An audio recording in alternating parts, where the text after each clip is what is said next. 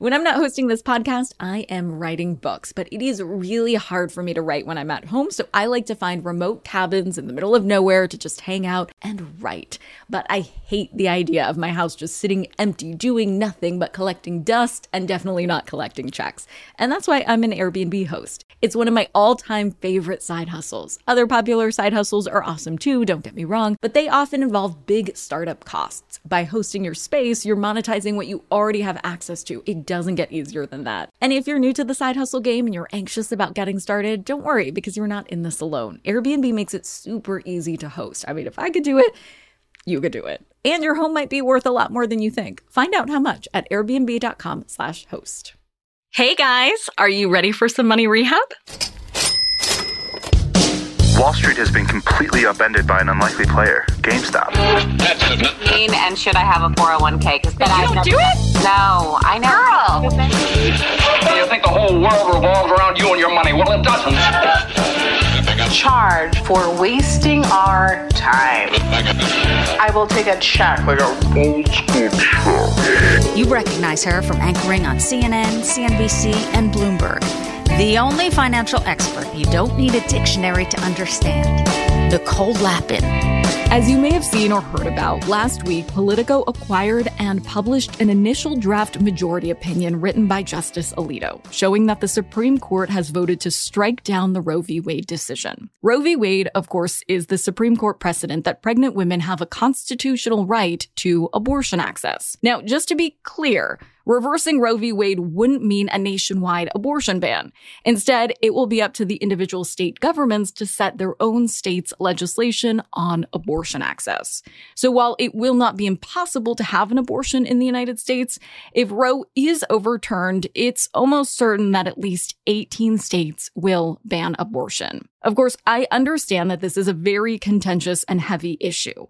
Often this topic gets shoehorned into a partisan argument, pro-life Republicans versus pro-choice Democrats. But I want to bring in a perspective that transcends politics. Financial freedom. There are important financial implications of reversing Roe v. Wade, and those implications rarely make headlines, but I want to make space for them here. You may have heard this from me before, but it's worth repeating that my goal with my reporting has always been to foster open dialogue. I'll share with you today how I'm thinking about this Supreme Court decision, and you may disagree with me, and that is okay. This is a complicated conversation, but it is a conversation, and we could all stand to be better listeners, myself included. So if you take time to listen to my perspective today, I would love to do the same for you. Email me your thoughts at moneyrehab@NicoleLapin.com. In my episode on the Texas abortion ban, I put out a similar ask to hear your feedback, and I got some really fascinating responses from both pro-choice listeners who agreed with my perspective and pro-life listeners who didn't, and yet still gave me their perspective with open minds and hearts. I'm really grateful for the grace and respect with this money rehab community to talk about this issue, and I'm looking forward to hearing more from you about this topic. I'll also say that I explained some of my personal opinions on reproductive health care in that episode on the Texas abortion ban, so if you're curious, check it out. It's episode 129. Now, let's follow the money trail. The major pro-life argument is, of course, to protect the sanctity of life. But there is more to protecting life than letting it exist. If women have to carry unwanted pregnancies to term, how is the government going to make sure that women can take care of these children? Because right now, there is very little aid for parents to shoulder the enormous costs of childcare in the United States. And the financial burden becomes heavy as soon as that baby is born. I can give you the example of iHeartMedia.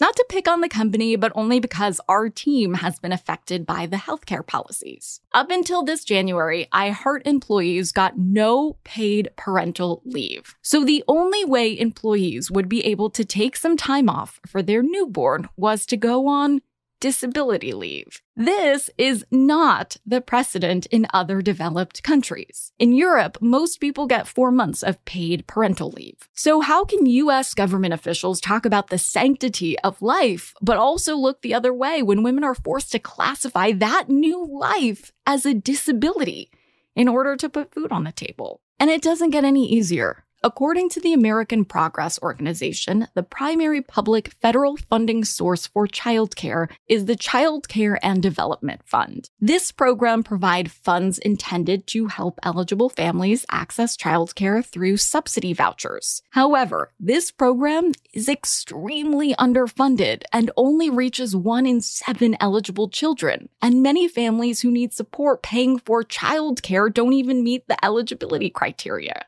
For example, a family of 3 with an annual income above $32,580 wouldn't qualify for assistance in 13 states. We've talked before about the big impact a baby can make on your finances. Some estimates put the annual cost of having a child around $10,000, while others put it at $17,000. So if you're just making over $32,000, it's going to be a struggle to make ends meet with 1/3 of your spending plan going to your baby. And even if a woman plans on putting the baby up for adoption, the costs don't wait for the baby to be born before rolling in. All throughout her pregnancy, a woman's going to need to pay for doctor's visits, transportation to those doctor's visits, medicine, maternity clothes. The costs go on and on. Beyond the sanctity of life, you also hear pro-life folks talk about the potential of that child born from an unwanted pregnancy. I hear people say often, maybe that child will grow up to cure cancer. Well, if the government wants the next generation to be empowered to take on complex problems like curing cancer, will the government also make higher education less expensive? Because as of now, the government hasn't been able to alleviate student debt for the 43.4 million people who have a total of $1.7 trillion in federal student loan debt. And I'm not making up scenarios for the sake of argument. Women with unwanted pregnancies do need financial help. I mentioned this research in my episode on the Texas abortion ban, but again, it's worth repeating. The Turnaway study, the largest study on women being denied access to abortions, found that women who carry an unwanted pregnancy to term have 4 times greater odds of living below the federal poverty line. The study also found that carrying an unwanted pregnancy led to adverse economic outcomes like lower credit scores, increased debt, and increased instances of negative public financial records such as bankruptcies and evictions. Being faced suddenly with unexpected costs ranging in the tens of thousands of dollars could put someone's life on hold. If a woman gets pregnant while in school, she may have to drop out to work full-time in order to cover childcare costs. And without an advanced degree, she may be forced to take a lower-paying job and get stuck under the glass ceiling. This has a ripple effect across the national economy.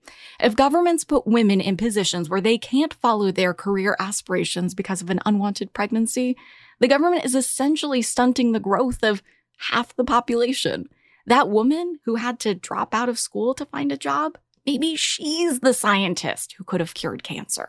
And these realities will be harsher for women in low-income families. Women with money or privilege or both will always be able to get an abortion. But increasing restrictions on reproductive health jack up the cost of abortion access, which just pushes options further out of reach for low-income women. As you heard over the weekend, I had a miscarriage last year. I know all about the sanctity of life, and yet I am pro-choice because choice is power.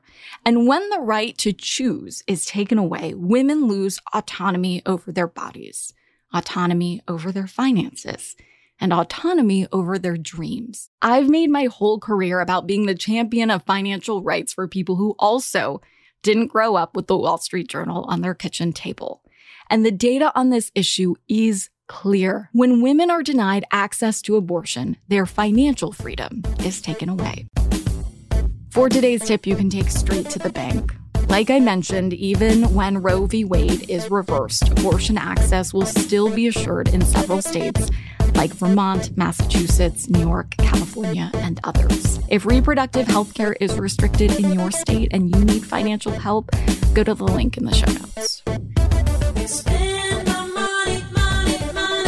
Money Rehab is a production of iHeartRadio. I'm your host, Nicole Lappin. Our producers are Morgan Lavoie and Mike Coscarelli. Executive producers are Nikki Etor and Will Pearson. Our mascots are Penny, and Mimsy. Huge thanks to OG Money Rehab team Michelle Lands for her development work, Catherine Law for her production and writing magic, and Brandon Dicker for his editing, engineering, and sound design. And as always, thanks to you for finally investing in yourself so that you can get it together and get it all.